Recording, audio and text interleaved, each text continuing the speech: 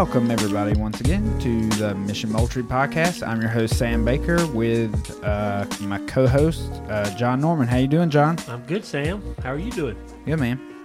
Here we are again. Here we are again, man. One more week. We're killing it. Yeah, we are. Like, this is like 5 straight weeks in a row? Yeah. Man. The pace is blistering. I see episode 50 just down the road. It's not far away. No. We're like a fifth of the way there. 5 episodes in. We thank everyone for their support, their listens, their shares, their likes, and not too many comments, but, you know, we will respond to those comments. Trust us. If you put them up there, we will be faithful to see those. We're so thorough at answering all the questions throughout the podcast, Sam. That's right. That's right. So last week we were in reality number 3. Mm-hmm. That God invites us into His work. Talk to us about, did you have another stellar family small group? We did. We are really enjoying engaging our soon-to-be 16-year-old, and it's been a lot of fun getting his input and seeing where he's at with this, and I'm excited because teenagers can learn to hear the voice of God also.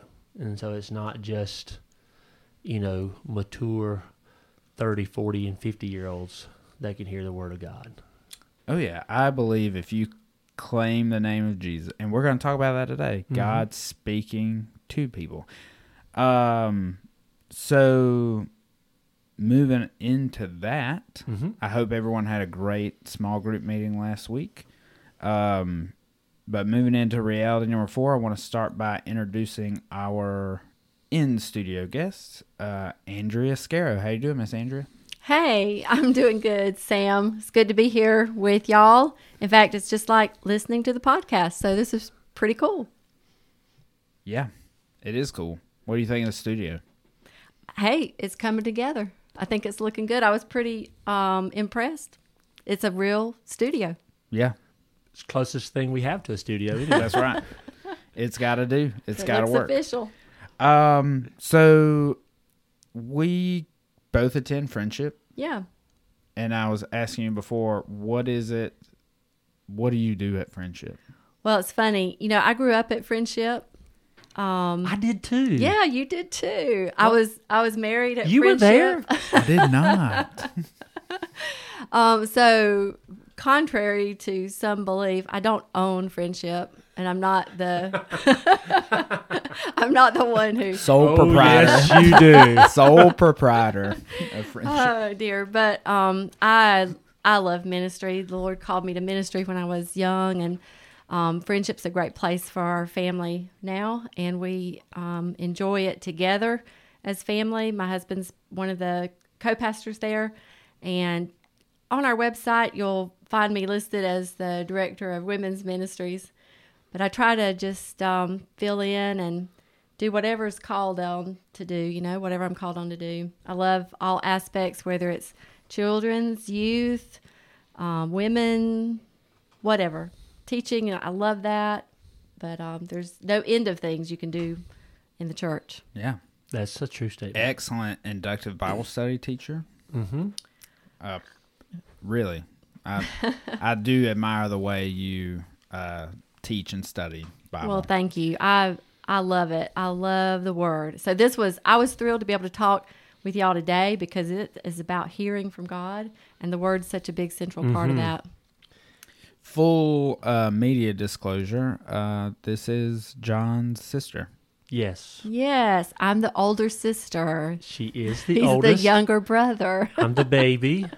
And there's a brother in between us, Lee. There is a brother in between, and he's a good brother. He is a good brother. And he's not as talkative as you or I either one. Well, I think you've got me beat too. So yes. Well, I was the baby. I had to speak up, and I had to take control of the conversation. Think. Yeah, I thought I better get in here actually and defend myself against my against my little brother. It's true.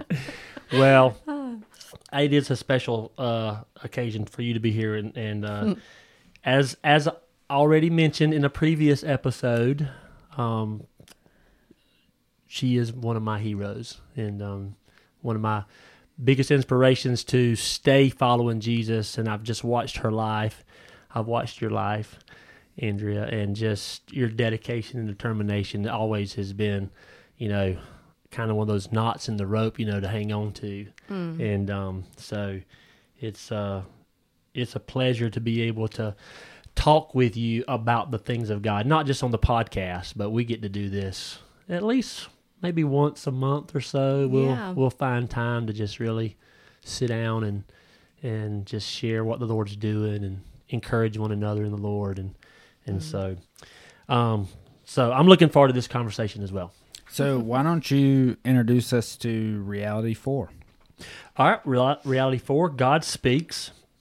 God speaks by the Holy Spirit through the Bible, prayer, circumstances, and the church to reveal himself, his purposes, and his ways. And so it's really important, when we at the beginning, we talked about, God, the relationship, that God invites us into a relationship. And what kind of relationship would it be if there wasn't a means of communication, and just like with all relationships, a lot of times there's multiple means of communication, and God is that same way. He communicates with us so many ways. And so today we want to look at how we hear the voice of God and some of the ways that he speaks to us. And so, go ahead, Sam. Yeah, no, I was just going to ask, so Miss Andrea, that's a habit. I'm not going to break it. That's fine. Sorry. You can call me Miss Andrea. You should call her Miss Andrea. Yeah, that's right. Deference. So just kind of introduce us real quick. I know you've been studying the entire week, and these guys are going to get this introduced on a Sunday, and they're going to be at this all week. So just give us that 30,000-foot view of what you're thinking on what God had for you through this week of study. Well, this is such an important aspect of our relationship, like John mentioned.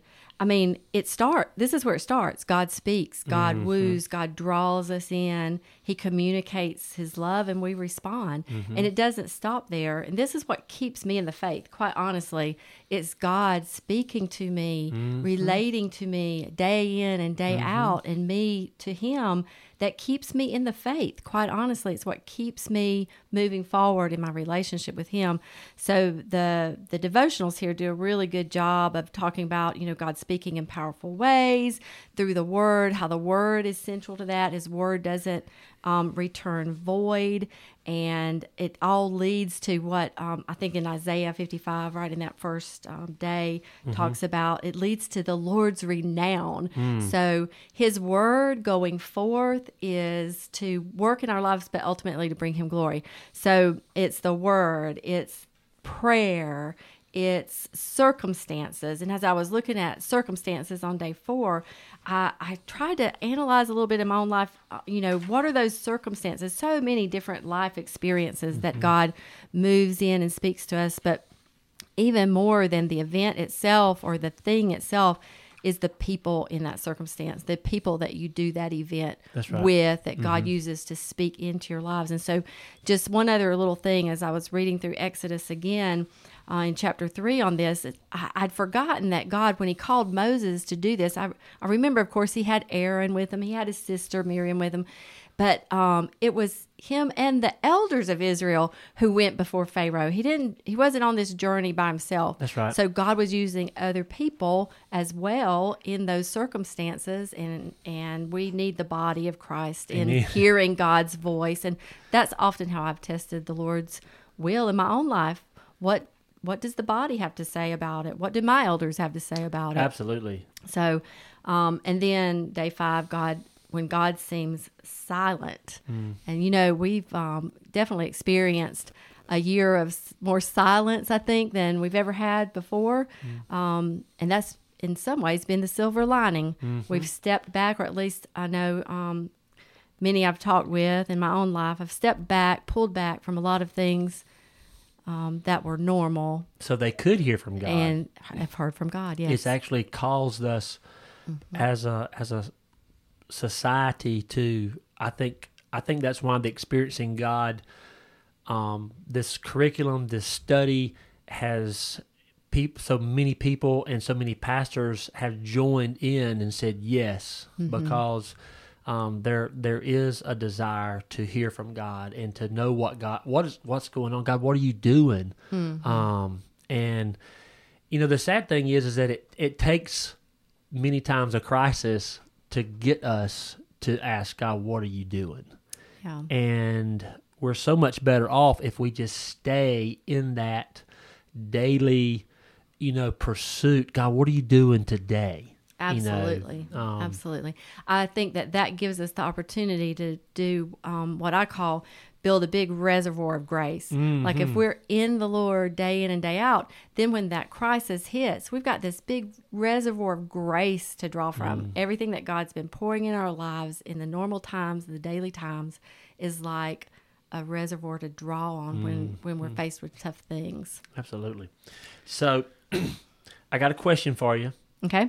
I was thinking about this earlier today, and so I was thinking about the story of Samuel in 1 Samuel, and this is when Samuel was still a boy, and he was before he had.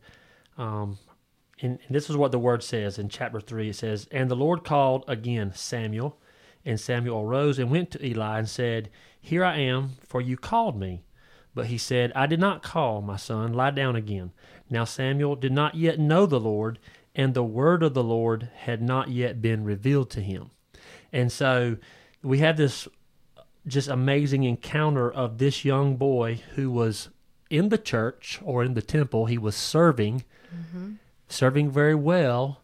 He was around the things of God. He was around the people of God, the high priest of God at that time, but yet he had not heard the word of the Lord yet. He had not heard the voice of God to him. And so as Huckabee points out in here, when God speaks to you, you know it.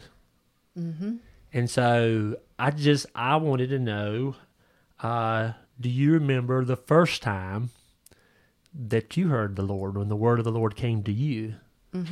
Sure. I think it goes back to what we were saying too with that's how the relationship starts. So I grew up in the church, Mount Olive Baptist Church. Brother Ronald Barrett. Yeah, Brother Barrett. And I remember walking into church one Sunday morning, and I hate to say it, I didn't hear a word the preacher said, but it was because the Holy Spirit was speaking His word to me. And around and around in my head was going 2 Timothy chapter 2, verses 20 through 21, which basically says, in a large house there are many utensils for use, some for noble purposes and some for ignoble purposes. And if a man cleanses himself from the ignoble things, he'll be useful for the Lord's good purposes. And the Lord knows how we're wired. And so I was just sitting there. I knew people were there in church with me, but all I could hear was the voice of the Lord and those verses going around in my head. And when I was little, it used to be a big thing. You know, John, when Daddy would have us stay home from school and just work on the farm, because Daddy worked, and that's how I related to him. When I got to stay home and go work with him, that was a big relationship day for me, to be with him. Course. And that's how I felt close to him. I would join him in his work. And God, knowing my young heart, the way I was wired, spoke to me that day, not a salvation. I mean, it wasn't John 3:16 that He spoke to my heart. He spoke to me about service. And immediately, as my heart was crying out, yes, God, Father, I want to work with you. It was I'm so glad I asked this question, because I've never heard this story. I wondered if you had heard this story. So immediately when my heart said, yes, I want to work with you, Father, the darkest blanket fell on me. Oh, wow. And I, for the first time, was truly conscious of my sin. Now, I was only 12. I had a pretty sheltered life. But my sin felt so dark to me that day. And I just began to weep and knew that I needed Jesus as my Savior. So that's how he got my attention with his word that would call to something within me about relationship. And then he just took me through that process of cleansing and regeneration. And he still speaks to me through his word. And sometimes he just, it's like he shuts me off and that's all I can hear is his word. But the word is key. That's right. The word is really key. And as you said, there was a scripture verse. He was speaking to you from the written word, and it was made alive to you, and he was the Holy Spirit. At some point, a Sunday school teacher, somebody. I don't know. It could have been George Barber. Yeah. No I don't know who had shared that verse with me. But the Holy Spirit was reminding you and bringing it to remembrance, and he was piercing your heart with it. That's awesome. And I'm so thankful for the life that we grew up on the farm with. And I actually made the men in my Sunday school laugh really loud last Sunday because I was sharing with them about a time when I told Dad, because we did work. We worked. Sam, you've never worked like we worked. This is hard work. If you don't believe us, just ask us. And but I said, Dad, sure. I told my dad, I said I was just being as transparent with my dad as I could. I said, Dad, I'm just lazy. And he looked at me with much compassion and said, "It's okay, son. I'm going to help you with that." And he did. Nice. Yeah. He was faithful and true, and he helped me overcome laziness. And so that's good. We always were beware the question, "Are you bored?" Yeah. Oh, ooh, no. Nope. Never admit that. I've got stuff to do. Yeah, I'm doing something over here. That's right. Yep. So that kind of leads me into day one. So some of you might be headed into this part of the devotion. But they ask the question on page 72, have you lost your sense of awe that the Creator still chooses to speak to you, his creation? Do you approach the reading of your Bible with a holy expectation, listening for the life-changing words God has for you that day? That's good. That's really good. And I think that I heard Pastor Chan, is it? Francis? He I was listening to one of his sermons on YouTube, and the title of it was Is God Enough? And he was talking about this very thing of being in awe of the word, and do we go to church on Sunday just to hear the word of God? If we said, hey, this Sunday we're going to be reading the book of Romans, just come and we don't, that doesn't excite us like it should, just to go, not us in America, but in other countries, if they can go and gather somewhere and hear the reading of the word, it's a very precious thing to them, and they are in awe of it. And so I think we definitely need to return to that, Sam. The awe and the holy expectation. That's right. Like when you come before the Lord in the Word, or when you go to hear the Word, go with expectation. That I know when I've missed out because I didn't have my expectation there in the beginning, and you leave empty or you don't find anything there.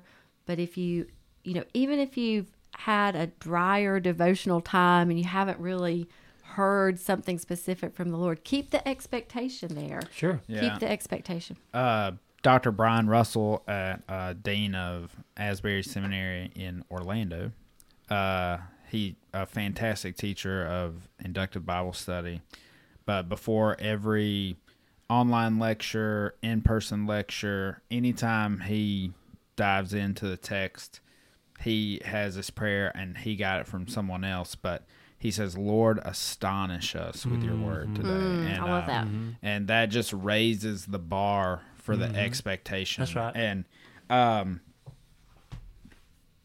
Yeah, Blackaby. I don't know. I got a lot of names dancing around in my head right now, but it goes on in the next paragraph. It said, God's word is powerful. When God speaks, nothing remains the same. And yes, and I underlined that same thing. Yeah, another way to say that is it's God's word is transformative. Sure. And because Jesus has total authority. Right. So, yeah, something's got to happen. Yeah. Right. And that's one of the points of day 1, day 2, that nothing that Jesus has said. That's right. Right there. Yeah. There was never a time Jesus spoke when what he said didn't happen. Right. And Yeah. I love what he said before that. How many attempts did it take Jesus to raise Lazarus from the dead? Only one. Only one. Right. He didn't. That's Okay. good. Let me. I got to get warmed up. I'm sorry. Lazarus, come forth. Nothing. Okay. Let me go. Hold on. Yeah. He wasn't building No. building tension. No. He But- was. So, yeah. So do you think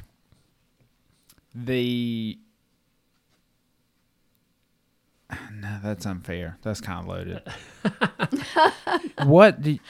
How would you assess people that you teach and encounter? How would you assess their thought about how their expectation of God speaking to them through the Bible? That is a loaded question, but whatever. Like when I'm teaching, right. do I Do you try to think- look out there and gauge how hungry they are? You could, sure.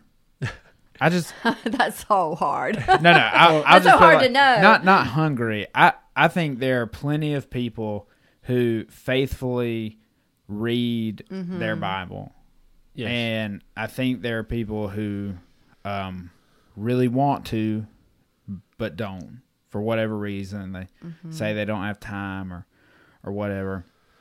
But I also think there's a lot of people who just read it and they don't really expect to get anything out of it for themselves.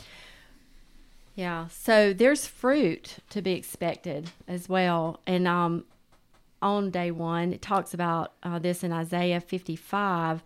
It mentions verses 10 through 11 there, but if you go on down and you read verses 12 through 13, it talks about what results when God's word does its work in your life. Mm-hmm. And it results in joy. It says you'll be led forth in peace, and that the Lord's renown, his fame, will just increase in the land because of what the word has done in your life. And the word will do its work. So, I mean, there's going to be fruit in evidence. If you're in the word of God and you're expecting God to speak, he's going to speak. And so, again, that fruit is going to be there. And that's how I gauge my own state of, driedness spiritually. Like, how engaged am I with the word this week? Mm-hmm. Am I really giving it its place? Am I coming to it with expectation? Is it having its fruit in me? Mm-hmm. Is it causing me to think about something that I need to change, that I need to confess, that I need to walk in or lean into? You're applying it. Yeah. It's got to have the application. And so I think, Sam, for myself, for years, reading the word was a daily task that I needed to check off in order to stay in right relationship with the Lord. And when that is it, then that is it. That is the fruit of your approach. If it's just going to be something you check off, then that's the extent of it. But if you're when I started reading the word to know the heart of God and to be able to apply it, and to have that expectation, and because when I started going to the word, because I knew I needed a change, and the word tells me, if you'll meditate on this, if you'll take captive every thought, you know what I'm saying, if you'll think on these things, when I started using the word to renew my mind, because I knew my mind needed renewing, and I was struggling with thoughts and feelings that they were not fruitful and productive. They were not peaceful. They were not taking me into a deeper walk with the Lord. When I started doing that, then, the Word of God became alive to me. I think one of the most powerful biblical principles for studying the Word and getting something from the Word is those who are faithful with little. And if you're not faithful with the little things, God won't trust you with the bigger things. And so we gotta read the Word. We gotta start. And when Jesus, starting in the Gospel of John is great, but when Jesus says do something, do it. Sure. You start. You're hearing the Word. This is his. It's just like Huckabee said. The Word of God is God speaking to us. It's the first place we, hear from God, but we have to do it. And if we're not going to apply what we read here from the Word, why would we expect to hear the still small voice or anything else? And so I'm not saying God don't never do that, but I think that's been like a guy if I'm teaching someone how to hear from the Lord, I'm like, well, are you reading your Bible and are you trying to obey what it says? Yeah. Part of me, let's just take a little bit deeper dive. Okay. Yeah. So sitting in class, got a professor, and he presents this question to the class that kind of just got the gears in my brain turning. But he presented, the question of the lecture was like, what is Scripture? What is the Bible? But he presented it as, and this is a word a lot of people may not be familiar with, and for some people it's just going to totally turn you off about what I'm about to say, but he presents like God's Scripture as sacrament. And what he means by sacrament is that it is necessarily transforming, right? Like the sacraments would be baptism, the Lord's Supper. At minimum, I think most denominations and faith statements kind of count those, but to take Scripture itself as sacrament, the hearing of the Word, the reading of the Word, in and of itself is transformative. And the reason it is because Jesus is the Word. That's right. So it's transformative because of Jesus, not just because of the letters printed on the page. That's right. I mean, it is representative of the Word of God. And when we realize that from Genesis to Revelation is Jesus. I mean, when we start reading the Bible to understand who Jesus is and what he did and everything we have in Jesus, then it is transformative. And we're going to have my wife on here one day for a podcast for this, but the verse that I would say that set her free and has been one of the most transformative verses for her was, man does not live by bread alone, but by every word that proceeds from the Father's mouth. And that's what we have in the Bible. We have these are words because they're inspired by the Holy Spirit. They are the words that have proceeded from the Father's mouth. Yeah. And for a deeper dive on that, and we can talk about it or we can move on, but I would encourage you to look up the foundational prayer of Judaism, and a lot of scholars would argue one of the foundational prayers of first century Christianity is the Shema in Deuteronomy 6:4 through 9. There's two major principles in this, that the Lord is your God, or the proper name, Yahweh is your God, and he is the only one. And these words I command you today shall be on your heart. You shall teach them diligently to your children. You talk of them when you sit in your house and when you walk by the way and when you lie down and when you rise. In other words, all the time. That's right. All the time. These right. words, the Word of God should be on our hearts and our minds. And you were talking about discipleship, and when you sit down with your, person you're discipling and you you ask, are you reading your Bible? Mm-hmm. I bet you don't have to ask to know the answer to that question. No. Like, and that goes back to the Bible being transformative, right? That, like, you know who's reading and who's not reading. That's right. Anyway. But it's just like my wife and I was talking with a couple one time, and they were really struggling. And so I just opened up the word to 2 Corinthians, is it chapter 13 on love? Mm-hmm. And I just started reading through it. And before that, I asked them, do you love each other? Mm-hmm. Well, yeah, we love each other. I'm like, okay, great. Good answer. And then as I began to read 2 Corinthians chapter 13 about what love is, you could just see they had this moral crisis, which we'll be getting into in a few weeks, because all of a sudden what they said they loved each other, but when they saw what the word said love was, they realized, oh my gosh, we're not there. We're not.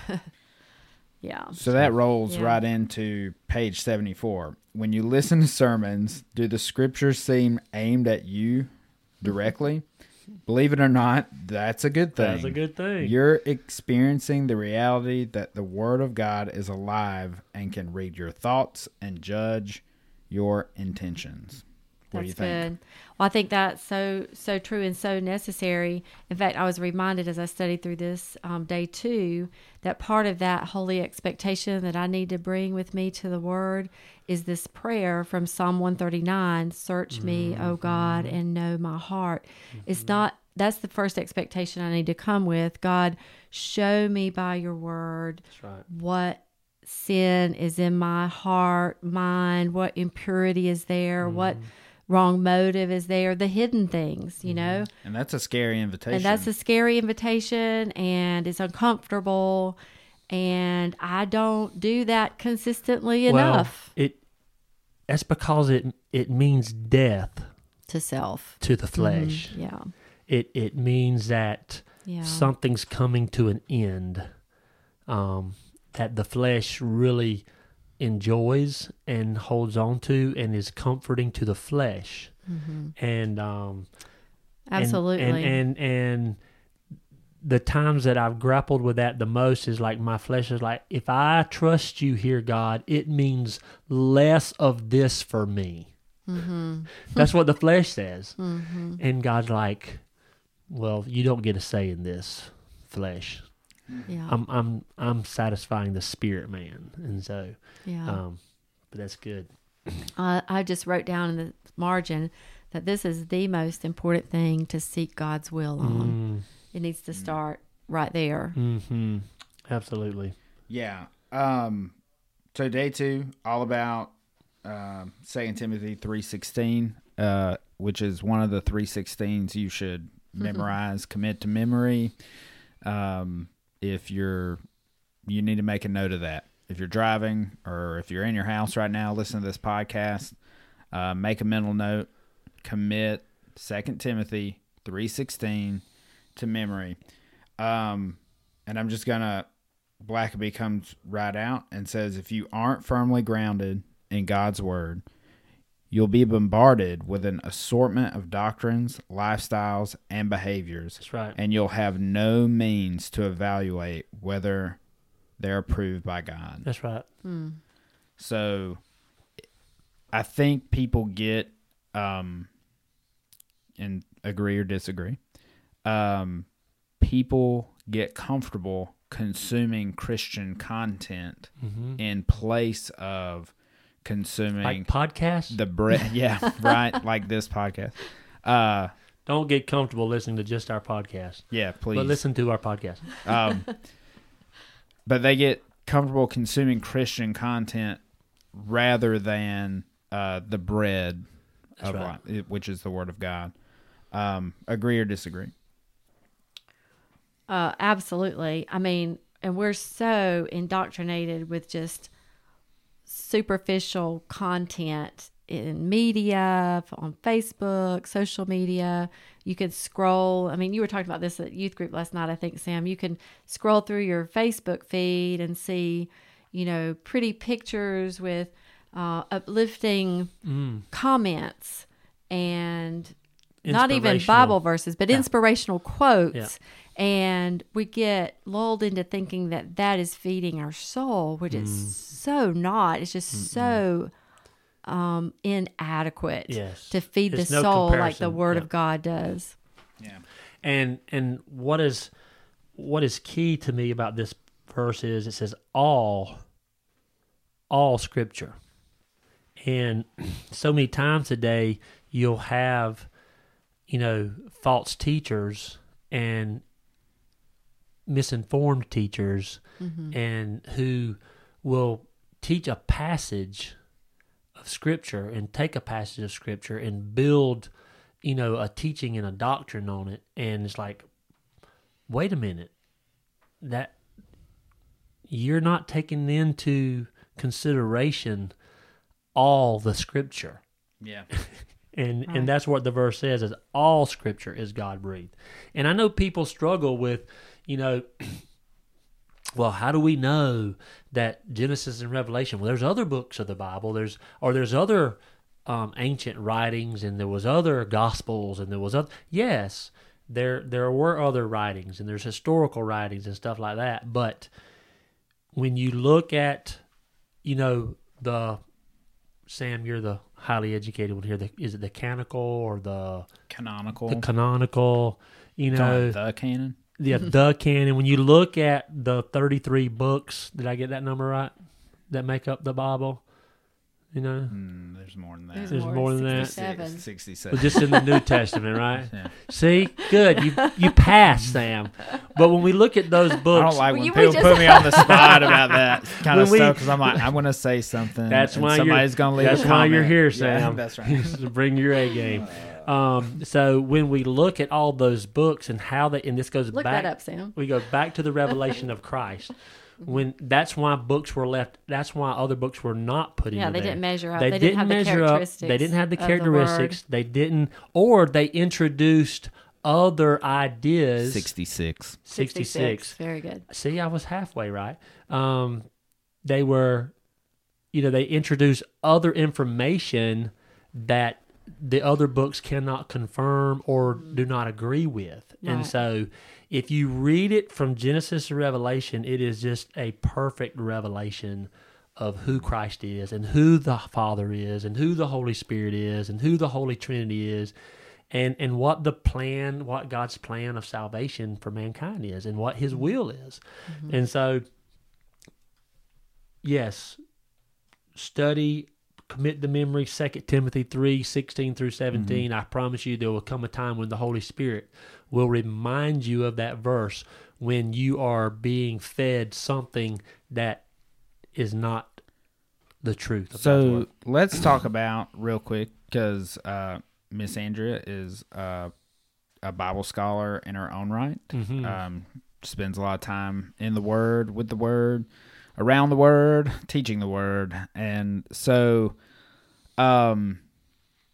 let's talk a second about inductive Bible study. Can we do that? Sure. Inductive Bible study. So the term just means you're inducing out of the Scripture what the Lord wants to speak to you, instead of reading into the Scripture with your own ideas or what others think of the Word. So that sounds important. It's a careful examination of the Word in context. So we typically study a book of the Bible, an inductive study, and we start, gathering some historical context, some understanding of the author, who he was writing to, what was the overall purpose. But before you even open a commentary or before you get a second opinion, you do a deep dive into the verse-by-verse study of the Word using some of the original language helps or some of the cross references, Bible dictionaries that aren't commentary. Right, they can fact. There's a gray area with Bible depending on what dictionary you're using. So you start looking at all the particulars of that passage, and it's just amazing what God will begin to speak to your heart. It's a super exciting process. It takes time, and I think that's why it's so fruitful, because it takes time to get immersed that deeply into it. Yeah. But the idea is to observe what the text says, and then interpret carefully the meaning, and then most important, which you mentioned earlier, John, the application. Right. So you want to take it, follow it all the way through to the end result, which is, how does this apply to my life? Yeah, there's a big principle.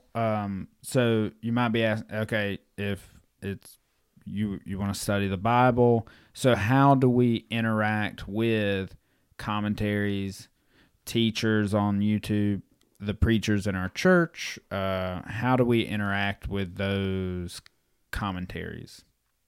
So after you've done that initial investigation for yourself with the study helps that we've mentioned, then it's appropriate and good to consult various commentaries, understand, what theological background they're coming from, because you'll find some differences among the commentators depending on their own theological persuasion.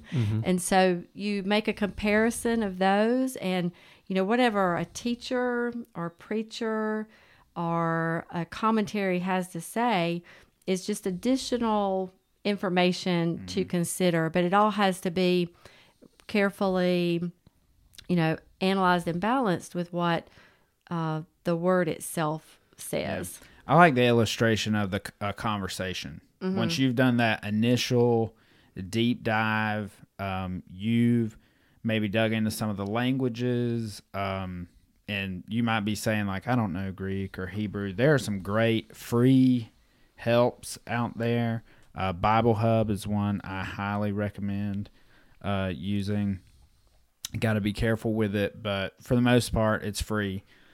So use that. But once you've done that, your homework, you get to sit at the table with these great thinkers and commentator writers, and you get to discuss, in a virtual book setting, you get to discuss the meaning of the text with them. You're not just taking wholesale what they say. That's right. And you might find yourself after doing that. You may not deep agree dive, with them. Yeah. You may agree with a commentator you thought you would never like, oh, I don't like what this guy says about anything. And then you do a deep dive and you're like, he might be right about that. Yeah. Or she might be right about that. Yeah. Or this guy over here. So it's exciting, and it's really, I don't know, one of the funnest things for me is to, have those discussions with others who are doing that type of study of the same passage. And it's so enriching to be able to share with each other. Watching that light come on in someone's eyes when the Holy Spirit reveals to them the meaning of the word, and they're just, you can see they are in awe. There is an awe moment there where they're like, it's just the revelation itself. And in that moment that they'll never be the same. Yeah. Because they have a deeper understanding of just one passage of Scripture. And it's good. And a short disclaimer for IBS. I know it can sound like a stuffy academic or scholastic pursuit for, theologians and Bible scholars and church staff type people, but it is a deeply spiritual practice to do that, and it's really open and available to everyone. When you say IBS, you're talking about inductive Bible study. Yeah, I'm sorry. Okay. Not the medical IBS. I don't know what that is either. So if you know, you know. But so I want to kind of don't think of it as this like rigid scholastic method. It is a richly, deeply spiritual way to look at God's word. Okay. Well, I think it's understanding that it's just like anything. If you want to fully grasp a topic or a subject and be able to fully apply it I think that's the value of doing those deep dives, and also understanding that the Holy Spirit is there with you to reveal His Word to you, and that just kind of segues us right into day 3, which is prayer, which is, to me, that's one of the most rewarding things also, is to read a passage of Scripture and not fully understand it, and just ask the Holy Spirit, God, what does this even mean? How is this even applicable? I just read through 37 generations of so-and-so begat so-and-so and so-and-so, but how is this applicable to my life? What does this mean for me? Or just, I think I know what it means, but give me a deep understanding of what this means and how I can apply it to my life. And that doesn't, my personal experience, that very seldom happens immediately. It normally happens in the days to follow. And the Holy Spirit will show me something and connect it. He'll connect something that is known to the unknown, and he'll say, this is what you was asking me about. And this is the application of this word. And man, when that happens, you're just like, and you never forget that. And it's transformative. It is transformative. And I love that they included prayer in this chapter on God Speaks, because so often we think of prayer as us laying out our requests before God, speaking to Him, but it is God speaking to us. It's that conversation. It's not just one way. This kind of made me go, and this it says the purpose. This is in that first paragraph. Well, it says prayer doesn't give you spiritual power. That may sound surprising, but it's true. Prayer doesn't give you power. It aligns your life with God so that He chooses to demonstrate His power through you. The purpose of prayer, and first of all, that's a big statement right there. Oh, yeah. The purpose of prayer. I'm like, okay, what is it? Isn't to convince God to change your circumstances, but to prepare you to be involved in God's activity. Yeah. And, I think about the Hebrew children, Shadrach, Meshach, and Abednego. They're being asked to bow down before. And we know they had, from studying Daniel, and we know they had, they were men of prayer. And they didn't ask Pharaoh to change their they didn't ask God to change their circumstances. They didn't ask, it wasn't Pharaoh, it was whoever, Nebuchadnezzar. They said, look, O king, you can throw us in the fire. Our God is able to deliver us, but He may not. But nevertheless, and so they were prepared to just whatever. Hey, these are the circumstances, but we're gonna follow God. Whatever happens, we're cool with that. And that's where I want my children to be. That's where I want to be, because when we look at the future of our country and our lives, we're like, oh God, change this. Oh God, change that. Well, that might not be the case. There's nothing that says the church in America will not have to walk through very difficult times.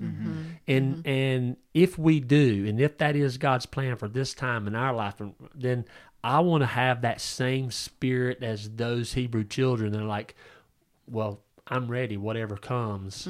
Yeah. Fire or no fire, deliver me from the fire or not. Yeah. I'm good. Right. God's going to be glorified. God is God. Yeah. And so, absolutely. Well, prayer is a crucible in and of itself, because when you're praying, you're laying you're laying it all out on the altar, basically. And you're saying, as Jesus said, not my will, but yours be done.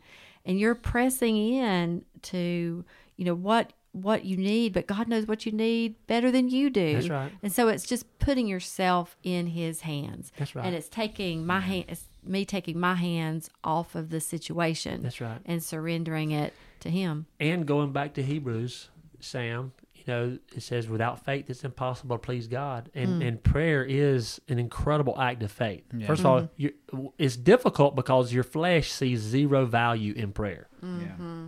Prayer does not gratify the flesh at all. It's like it's it's really trying hard. to think of everything else it wants to do. Yeah. And it's like see zero. Even the carnal man just like this is a waste of time. You know when I think about that? In our 24 hours of prayer that Mission Moultrie advocates for, when you take that 3 a.m. prayer slot, No doubt. I'm like, this avails my flesh nothing. That's right. Yeah. That's Yeah. right. That's right. But hopefully avails Absolutely. our community. No doubt plenty. it does. No doubt. Yeah. You know what this brought to mind though? You're talking about prayers at conversation is that A.B. Simpson story where at camp meeting there was a young lady who was kind of walking around in the evening and she came upon an open window and she kind of looked, legend has it she looks through and it's A.B. Simpson and he's kneeling in prayer and she's thinking like, oh my goodness, I'm going to hear the personal private prayers of the spiritual leader. And I don't know how ethical it is to hang around. But anyway, legend has it, she stuck around to listen to A.B. Simpson pray. And all she heard was, yes, Father. Yes, Father. Yes, Father. And so I always, think about that story. So do you think he was hearing the Father say something to him and he was saying yes, or do you think he was just surrendering? I don't know. I mean, Both would be great. yeah. Either or, right? I mean, even if you're meditating on Scripture and your heart is saying, yes, Father. Yeah. I mean, Yes and amen. Yeah. Just your Yeah, will, exactly. whatever your will is. I love, something that's really shaped my prayer life too is getting to know God as a good father, one who just lavishes gifts. I don't know if it was, I don't know what I attribute it to. I can't pinpoint anything, as we were raised that would have caused this in me. But for a long time as a young adult, especially, I struggled just always feeling like that, I got to be prepared because the next shoe's going to drop. Like I've got to be prepared for the worst. And no matter what, just be prepared for the worst, because you don't want to be taken by surprise. I don't know where that came from. I don't either. But one day I never dealt with that as a child. You did. I was so sheltered. I was. That's older. a firstborn. I think that's a first. It might be a firstborn thing. All that responsibility. Yeah. But I just had to be vigilant. You toted that very just be heavily. vigilant. Well, I was driving down the road one day towards work, and God just spoke to me and said, "Why are you so worried?" It was just like somebody else in the car with me. Those rare experiences like that. But I was just like, God, I'm not worried. And he said, yes, you are. And it's unbelief. And I just started weeping because I thought, yes, it is. It is unbelief. And I don't trust you. And then, over a series of years during that time, God just began to show me I'm so much better than you ever gave me credit for. Like I'm so much kinder. I'm a good father. And so learning how good he is. And I loved the passage, one of the passages in that Matthew 7 that came up. I think it was on this page. Matthew 7. Yeah, right up at the top of page 77. If you go on and you read further, that's that ask, seek, knock. It goes on to talk about because God's a giver of good gifts. And we know that another passage, I don't think Matthew 7, but another one of the Gospels refers and names that good gift that he is the giver of is the Holy Spirit. And so when we begin to experience prayer as receiving the gift of the Holy Spirit from God while we are knocking, asking, seeking, that begins to transform our prayer life and draw us further and further into a deeper prayer life too. I'll tell you what dealt with me along the same lines is after reading John Wesley's sermon, Almost Christian. I think it's the one about Almost Christian, but it's about Romans 8 and deals a lot with the spirit of fear and the spirit of adoption, Mm, and realizing that I wasn't living as a son or daughter of God, that I was tiptoeing around him like a hired servant. Yeah. That spirit of fear. Have y'all ever done any of the teaching on the orphan spirit, which the spirit of adoption, right, conquers? Right. But I think that is tied to that what you were experiencing, Exactly. because our earthly fathers, no matter how righteous or even me as a father, at some point I'm metaphorically dropping my kid off at the curb somewhere. Yeah. Yeah. You know what I'm saying? Yeah. At some point, there's some need There's they some got need you can't that I'm meet. not meeting. Right. I'm not going to meet an emotional or Right. physical or whatever. or sometimes And- you just and- like refuse, like I'm not going to do that. That's right. Yeah. That's right. Yeah. Sometimes it's a very conscious decision. But, and so at each one of those places, it creates fear Yeah. in the natural man, that, well, I'm going to have to watch out for myself here. Yeah. I'm going to have to defend myself here, and I need to be prepared, because if they do this again, then I don't want to be caught like that again. Right. And we can walk around in that for our whole life, and the fathers say, you don't have to walk around in that, because Yeah. I am a good father, and Yeah. I really hold in my hand everything Yeah. that you need, and it's my desire to give it to you. Right, But right. you got to trust in Yeah. me. Right. Fellow heirs with Christ. Yeah. That's You right. know? And that's the Spirit of God in us is the one who calls out, Abba, Father. That's right. And so back to the gift of the Holy Spirit, realizing that is the divine nature, that is what we have in Christ Jesus. Yeah, going down in Romans 8 from the spirit of the fear, spirit of adoption, if you keep going down, you get into the Spirit intercedes for us and prays for us with groanings too deep for words. Yeah. And so, man, that picture of like not knowing, like being in a circumstance where you have no idea what you should be praying for, Yeah. or can't even come up with anything, that the Holy Spirit himself is praying for us with groanings too deep for words. Well, again, tying this all back to, what's at the heart of Mission Moultrie is that unity and that oneness that we have with Christ Jesus. And that was what the Holy Spirit, that's what God was speaking to me about, prior to him calling me, to the work and to the message of the unity of the church in Colquitt County is, I needed, the Holy Spirit just said, you need a deeper understanding of what it means to be one with Christ Jesus. And it's that Holy Spirit that is that direct communion, that same Spirit that was in Christ Jesus is in us, and that is that oneness. And I'm like, if we can wrap our brain around that, when the Father sees us, he doesn't see someone outside of himself. We are the body of Christ. He sees us in Christ. He sees us in the family. Being in God's family don't just Belonging, mean yeah. that I'm a child out here somewhere. No, I'm in Christ. And I need to get a deep understanding of what that means to be in Christ.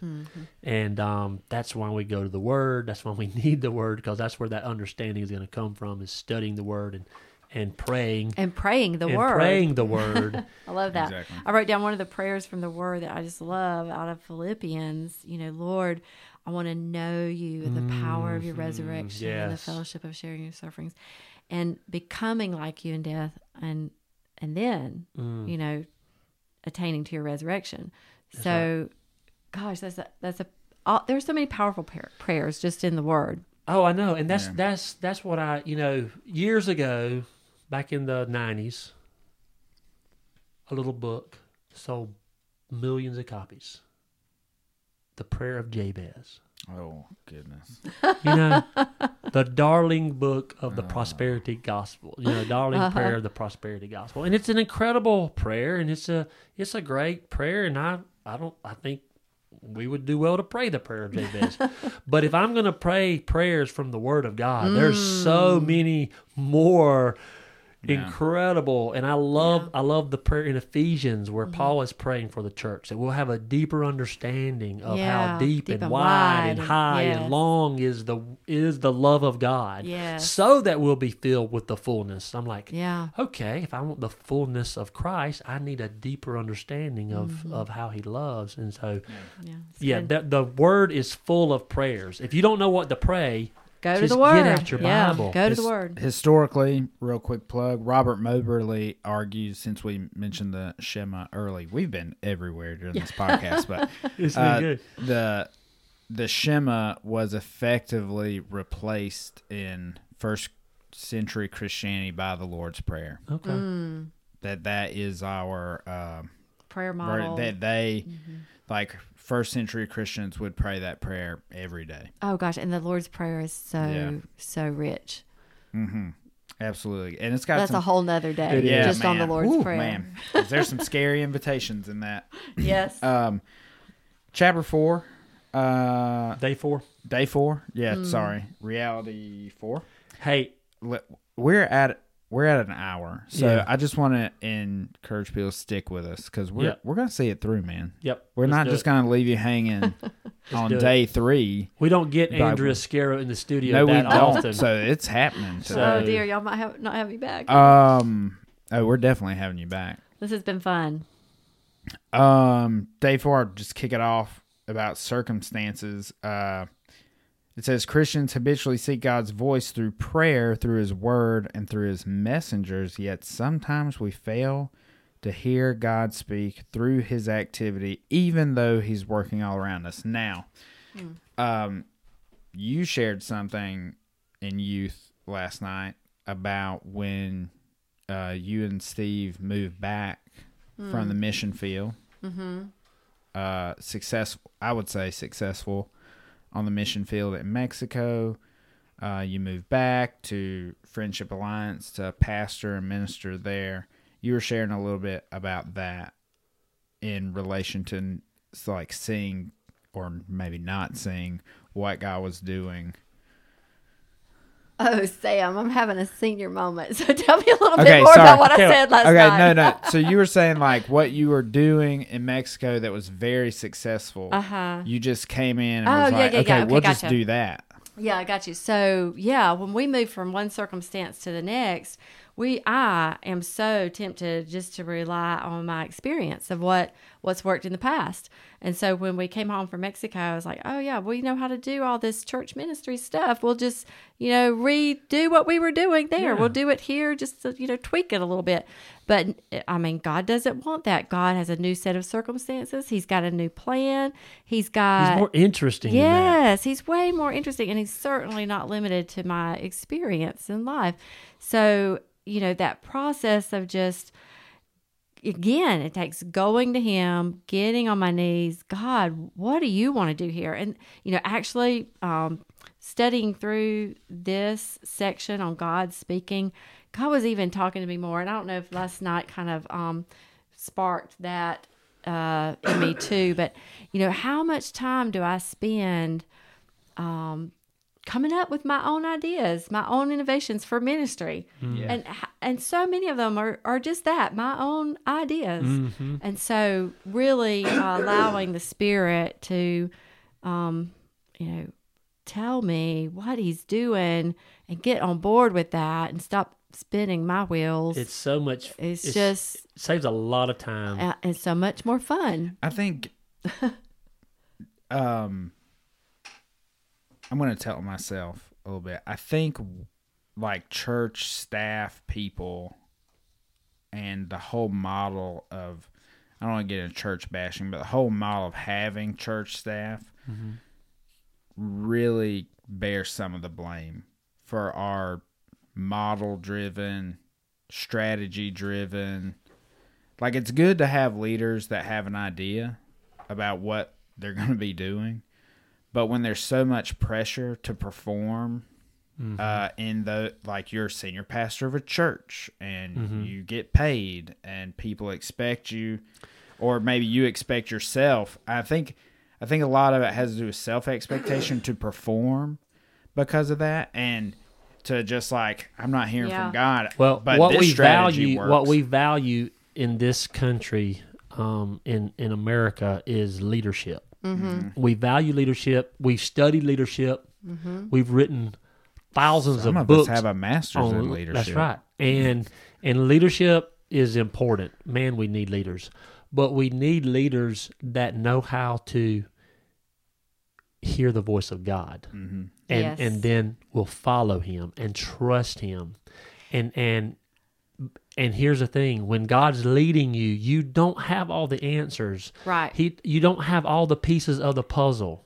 Yeah, so this is getting exciting because this morning I sat here and I wrote this down. Like I was starting to think, so when I was in full-time ministry, I literally had all day long to innovate, plan, do, start, a million things. And since I'm not any longer in full-time ministry, but have a job at UGA that takes a lot of my time, I'm more razor focused, and I tend to make sure, like, it's got to be what God wants me to do because I don't have time to waste. That's now. right. I don't have Great time. book. I don't have time to innovate. Great book called "What's Next Best" really dives deep into that. So I wrote, "What if?" And this whole idea of experiencing God, getting on board with what He's doing, seeing what others are doing in the body, and working at it together. I wrote, okay, if I'm going to innovate in ministry, in working for the Lord, my time spent on innovating needs to be about 10%. The rest of it needs to be praying, finding like-minded people, praying together, like-minded people, planning together, implementing together, keep praying together. They don't need all my new ideas every week. No. I just need to get on board with what God is doing. That's right. When we... And that's been the amazing thing about Mission Moultrie is, and again, one of the things I heard God speak to me about Mission Moultrie and what he's doing in Moultrie is that everybody's in place. He's gone before us and he's put everybody where they need to be. And if we'll just seek him and pray, and he'll show us. He'll show us. I had no idea God had the plans for a podcast for Mission Moultrie. I had no idea. Yeah. That was, and he'd gone before me, and he had Sam in place, and he'd already allotted Sam the time to do it, which is amazing to me, because if it was up to me, it wouldn't happen. If I had to do anything other than show up here and do it, I wouldn't have time for this. And it's just amazing to me what God is accomplishing. Yeah. He can do so much more than I think or imagine. So much more. This group that's meeting every Monday night of pastors, I envisioned it, but I've had nothing to do with it. You know what I'm saying? I mean, that's what we saw. That's what we talked about early on, that needs to happen. It needs to, but I've got like zero to do with it other than I've been invited to participate, and enjoy watching it happen. And it's so freeing, and it's so not uncumbersome when you're following the Lord like that, and he's leading, because his yoke is easy and his burden is light. And when we start getting into that flow and learning to hear, one of the greatest examples of God just doing something that was a desire of my heart, this building that we're recording, that we're here in, 11 years ago, about 12 years ago, I was sitting at the red light watching them do the reno on this place, and I just had a knot in my stomach. I was like, God, I would love to have an old building like that to do what they're doing. But I was in nowhere able to make that come to happen. I mean, it just wasn't even on the table feasible. Well, about a year later, we were approached about buying the building, but the terms and the process was not really orthodox. It really wasn't the norm of, and so I just dismissed it right away. And then I got up one morning, I was getting ready for work, and I just knew the Lord said, hey, you need to take another look at that opportunity. And so, as Huckabee suggests, I there was nothing in the word that necessarily contradicted. So I called my close Christian brother, who was also an attorney, and I said, hey, John, this is the deal. I feel like the Lord's wanting me to look into this. And he confirmed that, no, we could do it legit, legal, and I was like, you got to be kidding me. This is crazy. And so we walked into this building with zero money down, and God took us from one place and basically just sat us here. And That's cool. Been an incredible blessing to us. And we've been able to share it with so many people. His ideas are so much bigger. They're so much bigger than mine. And he just in a moment, he just moved us, seemingly light years ahead of where, we could ever move ourselves. Yeah. And, awesome. For his renown. That's right. And this kind of moves into the last day of the week, but I think I'm the last person who'd be like, oh, our character study's worth my time. I'd say no. There's only one person in Scripture worth emulating. It's Jesus. If you want to be like somebody in Scripture, be like Jesus. Okay, but what about David? No. Do not be We're not getting into that. He was a man after God's own heart, Sam. Yeah. I want to be that. If I could choose one, who would you choose? Sure. Yeah. So Jesus, why would you choose Jesus trumps them all. That's right. Oh. That's another one of your favorite words. Oh gosh. Maybe a sign that we've been recording too long. What I was gonna say is looking at the rhythm of how Israel moved through the desert after they left Egypt. I mean, they were really prepared.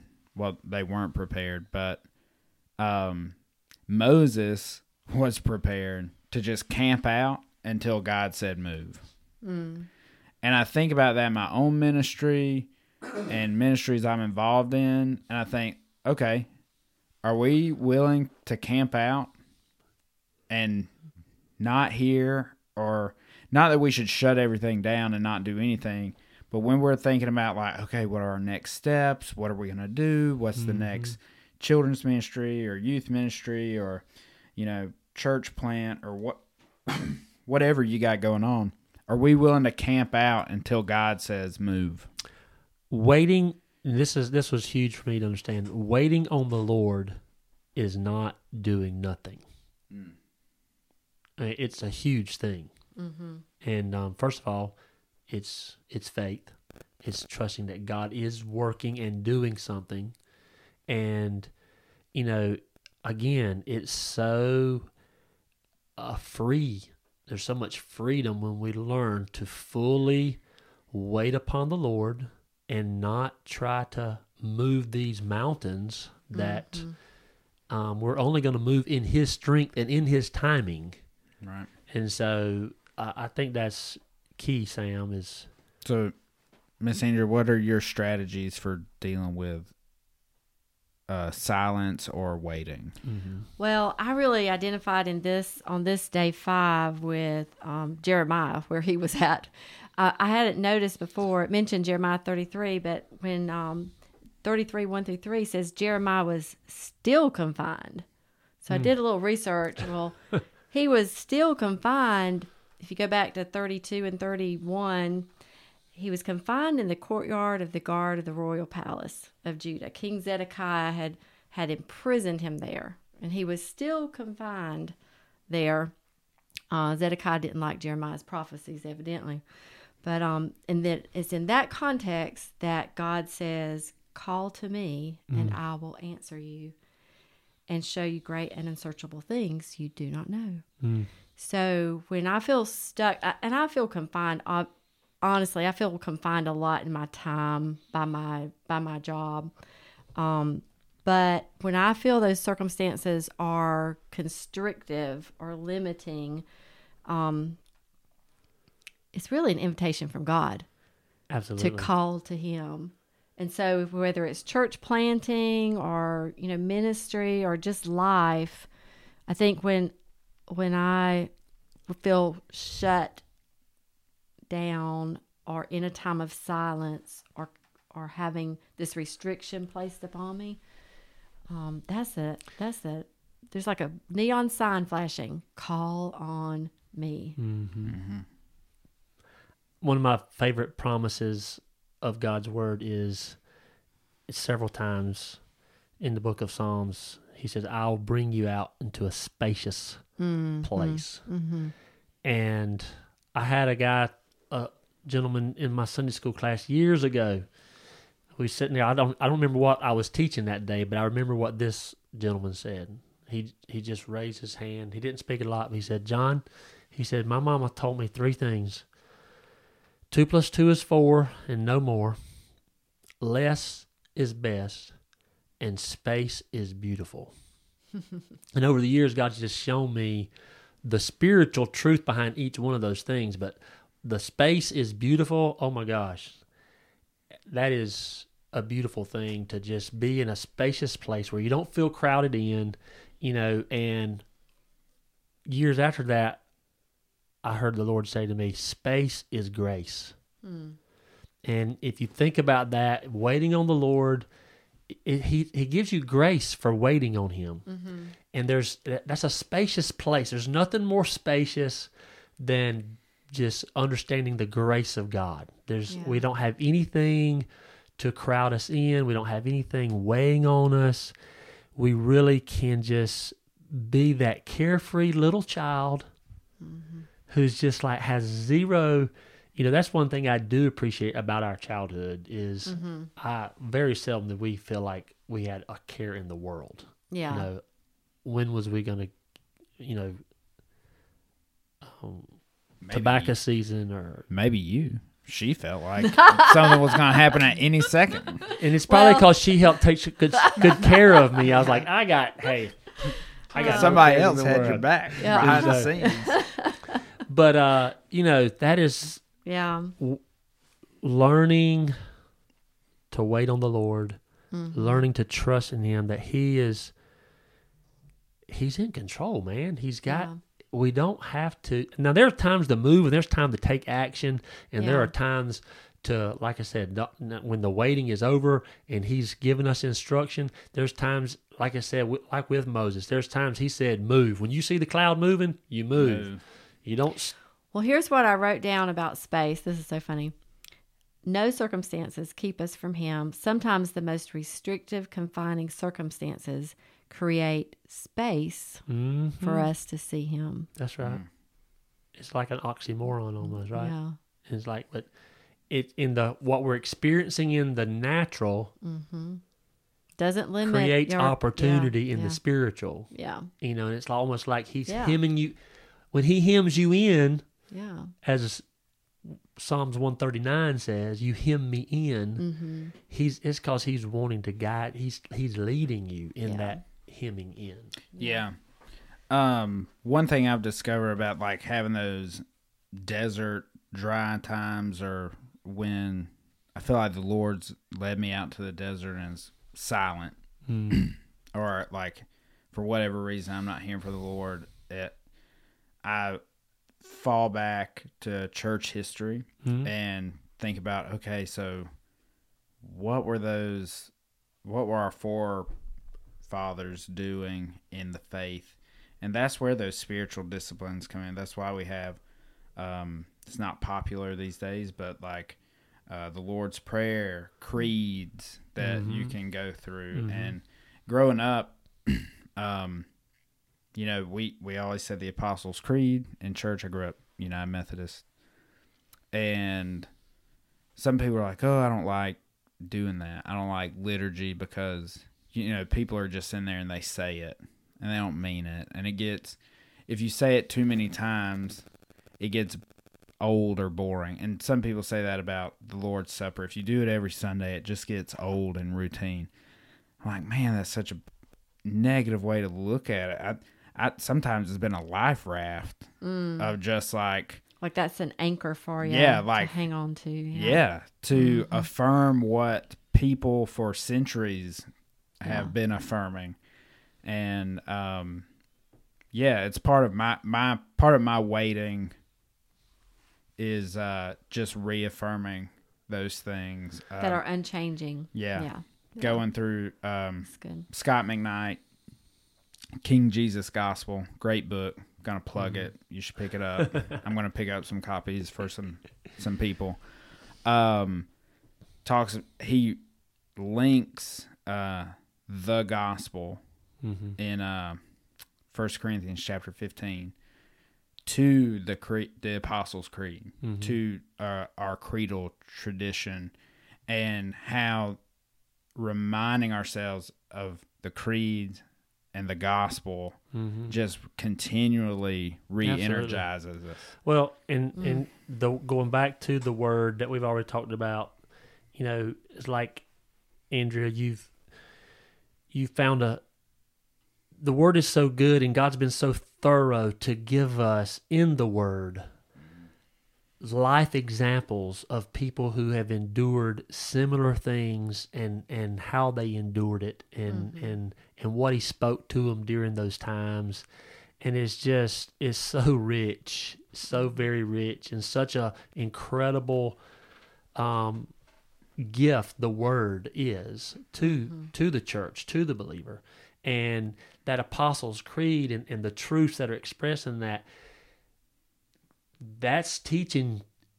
And when you sit down and when you go, you know what I'm saying, being on your mind all the time, that is drilled into your head, and it has not, the truth of that's based on God's word has produced a fruit and has produced something in your life. A stronger faith, a stronger faith, a courage, keeping faith. Power, a sealing.